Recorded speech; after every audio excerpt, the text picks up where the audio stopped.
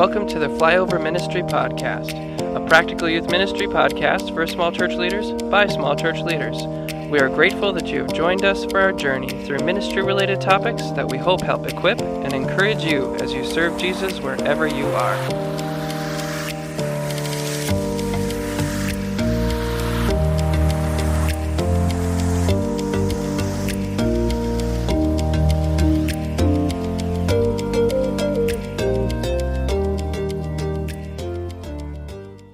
Hello, and welcome to the podcast. I'm Dan. And I'm Jordan. This is Flyover Ministry. Once again, coming back at you on this fine Wednesday, or, maybe it's Thursday. Maybe you listen to them as you collapse and relax after a stressful night of youth ministry. Hopefully not too stressful. If it was stressful, we are praying for you. And reach out to us for some support. And if you need somebody to vent to.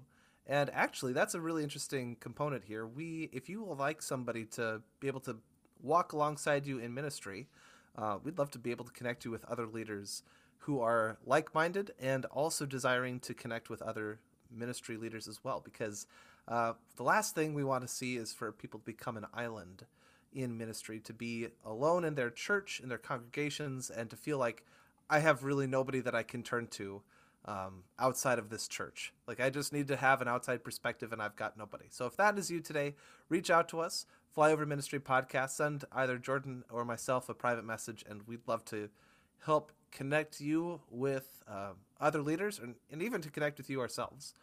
Would love to serve you in that way. Yeah. Sorry for signing you up for that, Jordan, without asking you prior, but knowing your heart for leaders as well, that seemed to be right up your alley. Sure. It might even not just be an alley, but be a street. A thoroughfare. Mm-hmm. There's a word I wasn't expecting to use today. Good tie-in with service, though, as we get on to today's topic, talking about how we as Christians can grow in the area of service. So, Jordan, I will throw the question to you here.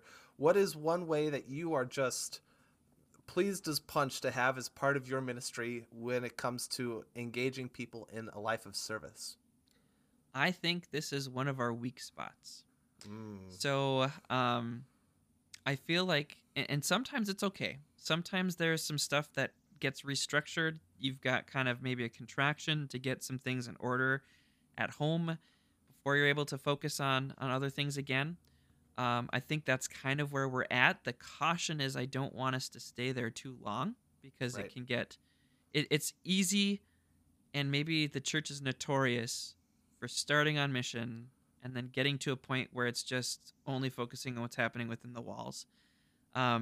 It's something we kind of always have to be keeping before us. So one of the ways that I've approached this one for myself as I'm thinking about service,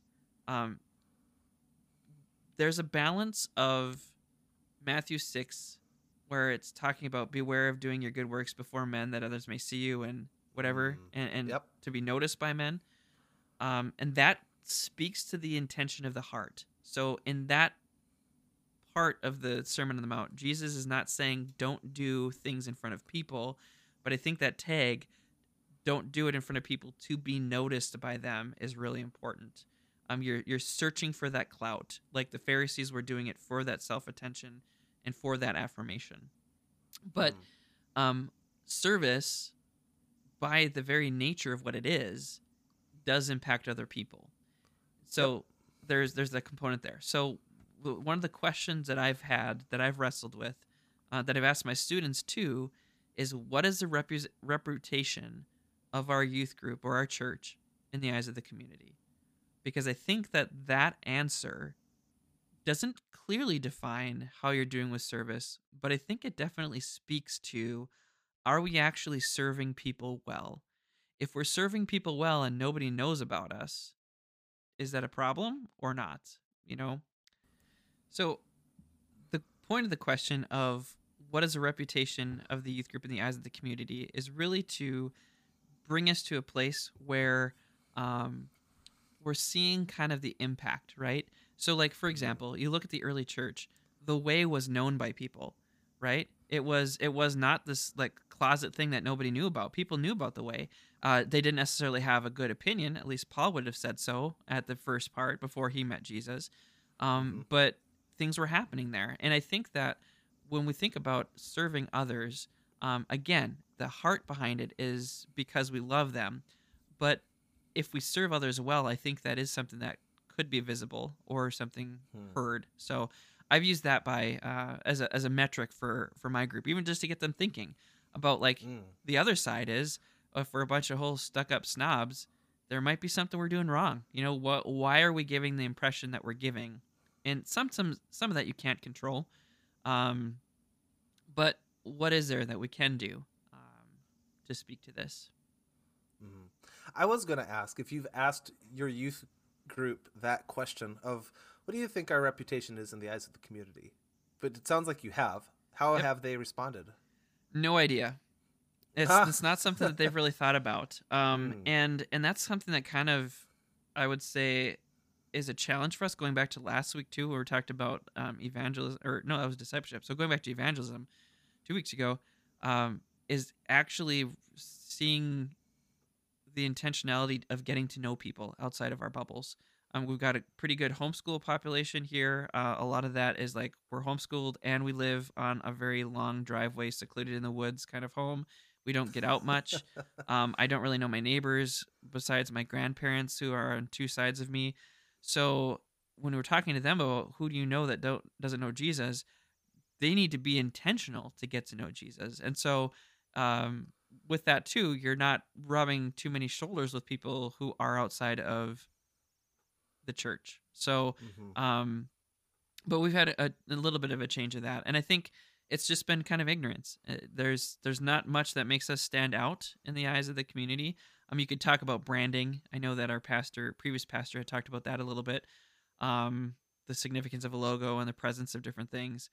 But I think that could speak to like, are we present in things in the community? Are we helping? Like you talked about, you have booths at some fairs or something like that, right? No. Well, when we're talking about the Unitarians, there's like this fair thing, and then there's yes, yeah. We did like a games thing. Sorry, I was thinking like for some reason I was thinking like the county fair or something like a float in the parades or something. And we haven't done anything that formal. That community event though, with the Unitarians are invited to come into this as well, and they do face painting. We did like a mini golf and Plinko games. Okay. And we just were there handing out candy. Really, because the kids are so involved in the volleyball this year, it was largely me. But we did have some students come and help out a bit too. So just being present in the community that way. We did think about like doing a float in a parade in town, but a lot of our members are already on floats in that parade to begin with. And I think there's a component of being visible as a church, but also being visible as a member of the church in the community without necessarily being so overt, obvious. I'm not sure the exact word there. That's like why you are involved in the community while wearing your church shirt. If we had church shirts. Get them. That's part one of service. Get church shirts.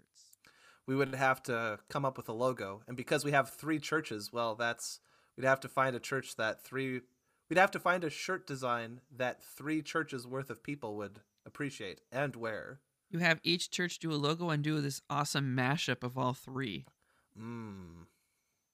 We did try and do a logo at one of our churches, and I don't think it went over too well. I don't think we actually adapted what the graphic designer came up with. Sure. When your church's name is Thunder Shield in Norwegian, you want to bring components of that into it. It's like, well, what about this shield? Well, what about this shield? And well, I don't know about this. And like, I'm half curious what AI would come up with. Like if I typed in Thunder Shield Lutheran Church. That could be an interesting thing. Actually, I'm going to do it right now. Well, while you're doing that, I'll talk about service. So please do. So part of this again is there's a corporate component to it and there's an individual component to it too. It is great to serve together. It's one of the things that can create great memories. It can be probably more of a place where you see the church having an opinion or having a reputation in the public if the church is serving well. But there's also the individual component too, which is a lot easier logistically when you're encouraging and freeing your students to say, hey, you should, like, this is a part of the life of a believer is serving others. But some things that we've done is I've tried to think through our own congregation. How do we genuinely help people in our congregation? And one of the things that we wanted to do is, like, if we're supporting young families, we can take one of our youth groups, and around Valentine's Day we can do like free childcare for a night. Have a night out, do whatever you guys, grab a nice meal. I know one family that, like, the parents just went home and watched the news in quiet. Like, that was where they were at.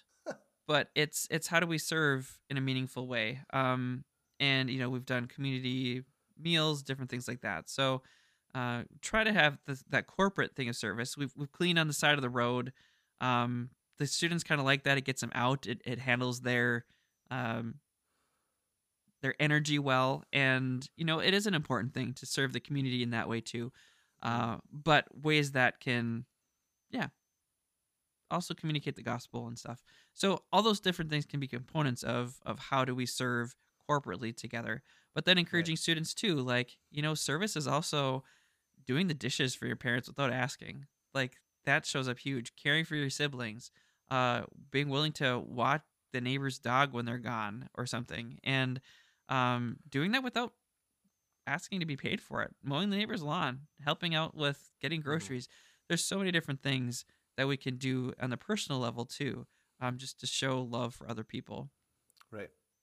And there we see again the tie-in to worship and evangelism and discipleship is to see again the tie-in to our living our faith without works is dead.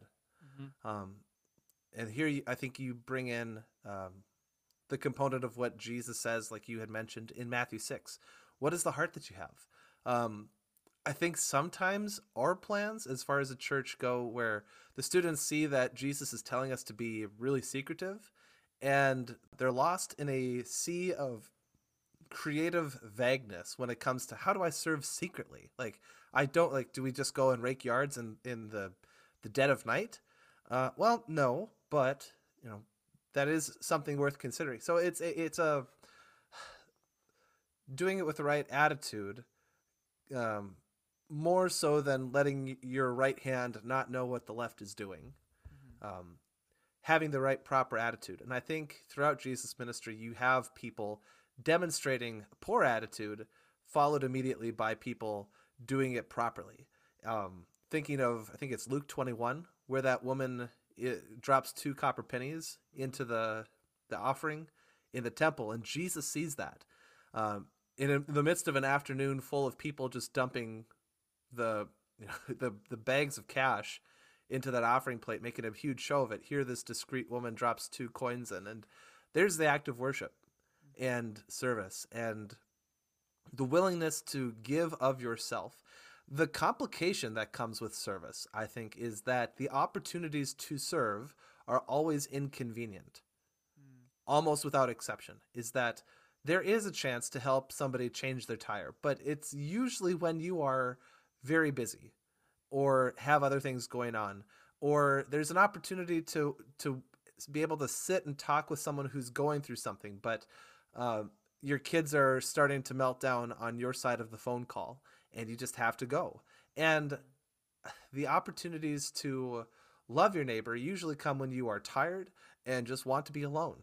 And there you have the incarnational nature of the gospel, is that you give of yourself completely so that other people can see. And I think that's very, we've talked about Rosaria Butterfield's Gospel Comes with a House Key book. That's very much what she gets into, saying, yes, it is convenient, but that's what life is that it throws you all these curveballs, and it's giving of yourself, and in return, receiving a community that is kind of the envy of the world, because nowhere else do you have a community that is like the church.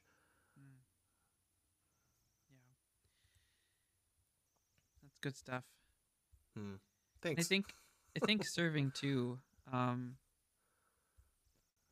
we tie it into like the worship and the joy, and I think there is an element of discipleship too, because we have to recognize like that what it looks like and what it means to live as others being more important than ourselves, and that being modeled here.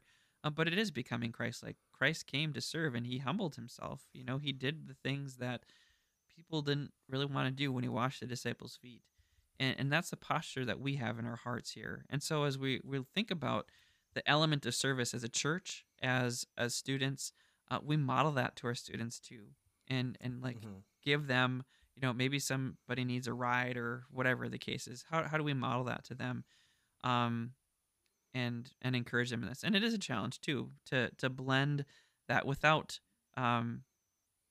making a show of it, right? And even to like celebrate it, can be a challenge. So that's where we really zone in on the heart and the heart being significant. So as you're thinking about this though, and incorporating this with students, what are some easy ways to maybe check how you're doing, or even start seeing how you can serve together? Right. That's a really great question. The immediate side to what you had just mentioned before you asked that was we've got students who immediately come to mind who are willing to help in different capacities. When we're having a meal, they will be some of the first to stand up and start clearing plates around the fellowship hall, and pulling them aside and saying, "Hey, you know what? This is thank you so much for this. I'm grateful to see and to demonstrate that, yes, this is a job that needs to be done, but it is an act of worship. You are serving the Lord as you do this task, allowing others to continue in that conversation, but also being involved to help encourage this fellowship to continue as we have this meal together as a church." There's also a kid, man, you need to like tie a parachute to the back of him. I'd wager if you could harness the energy that he exudes on a normal day, we would make quite a bit of profit from the energy return policies, because he is just everywhere all at once. And you love to see it. You love to see him involved. I mean, he's handing out bulletins, and then the next minute he's getting our live stream set up. And then the next minute he's running forward to ring the bell. And he was actually elected as one of the head ushers at our church at our last annual meeting. And he's in 8th grade. Wow. Which you kind of, yeah. So when he got elected, there was a part of me was like, I'm just going to chuckle in my car about this on the way back. Like, that's awesome. And he's just everywhere, which when you have somebody with that much energy, it's awesome to see. But it's not just about serving alone. It's allowing him to see that what you're doing is great, but we're a part of a team here. Like we serve as a whole church. So, I know that you desire to help here. This other person is already taking care of it. Like, we're going to let them be a part of this. We're going to work together as a team to be able to serve alongside. So it's not just one person just leading the charge and they're not harnessed in, so to speak, but that we are all harnessed and pulling together. So that is ways to be able to celebrate how this is already happening, but also to try and encourage our people to see that we're serving all together, not just individually, but what are ways that we can serve together as a whole congregation. Yeah. As we wrap up too, I think some of the importance of this is that it can be easy for us to create ministries that revolve around giving to the students, and so that they're in a mentality of just receiving.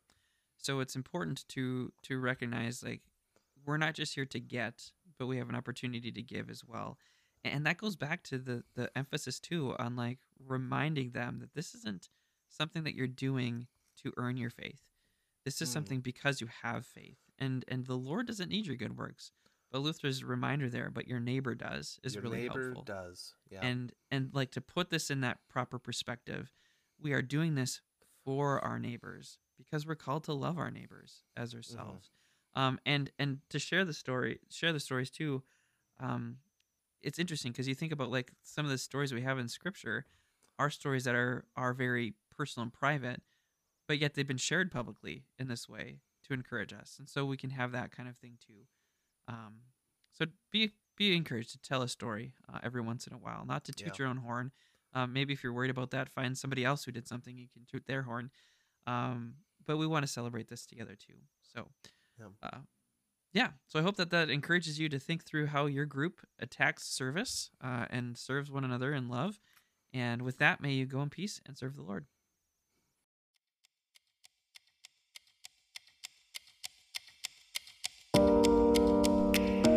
Thanks for listening to Flyover Ministry.